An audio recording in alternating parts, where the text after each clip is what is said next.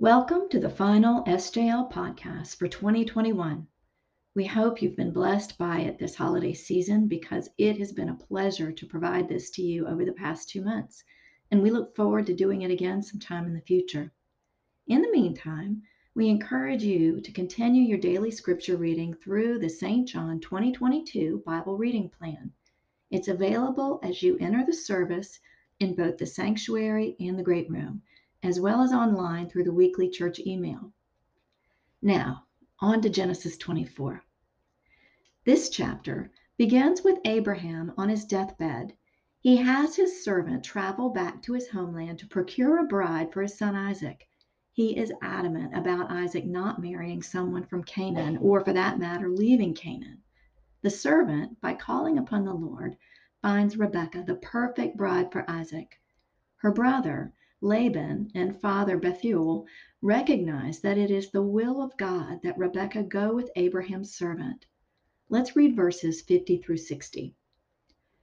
Then Laban and Bethuel answered and said, "The thing has come from the Lord. We cannot speak to you bad or good. Behold, Rebekah is before you. Take her and go, and let her be the wife of your master's son, as the Lord has spoken." When Abraham's servant heard the words, he bowed to himself to the earth before the Lord. And the servant brought out jewelry of silver and of gold and garments and gave them to Rebekah. He also gave to her brother and to her mother costly ornaments. And he and the men who were with him ate and drank, and they spent the night there. When they arose in the morning, he said, "Send me away to my master." Her brother and her mother said, "Let the young woman remain with us a while, at least 10 days. After that she may go." But he said to them, "Do not delay me, since the Lord has prospered my way. Send me away that I may go to my master." They said, "Let us call the young woman and ask her." And they called Rebekah and said to her, "Will you go with this man?" She said, "I will go." So they sent away Rebekah, their sister, and her nurse, and Abraham's servant, and his men. And they blessed Rebekah and said to her, "Our sister, may you become thousands of 10,000s, and may your offspring possess the gate of those who hate him." This is the word of the Lord. What stands out to me is Rebekah's father and brother's answer to the offer of marriage.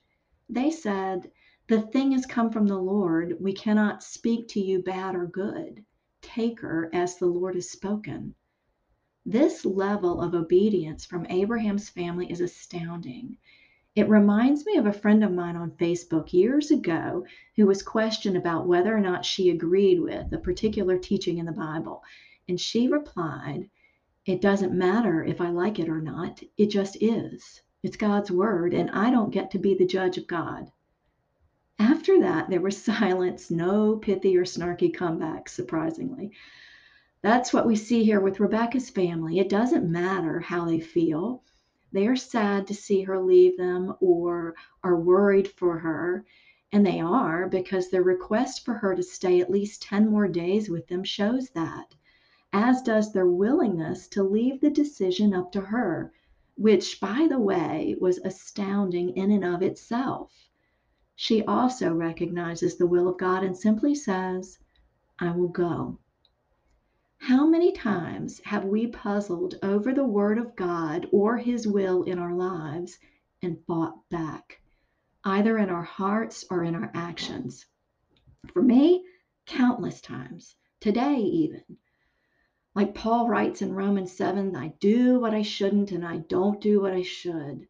That's my constant prayer, to build my character so that I live out God's will for me and change my heart so that his will becomes mine as well. Let's pray. Abba, Father, we thank you for your word today and its example of swift obedience to you.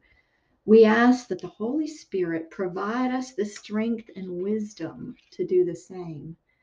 We ask for him to remind us of this teaching when we encounter scripture that seems to challenge our modern sensibilities and when we are challenged in our lives to do difficult things. It is in the name of your Son and through the Holy Spirit that we pray. Amen.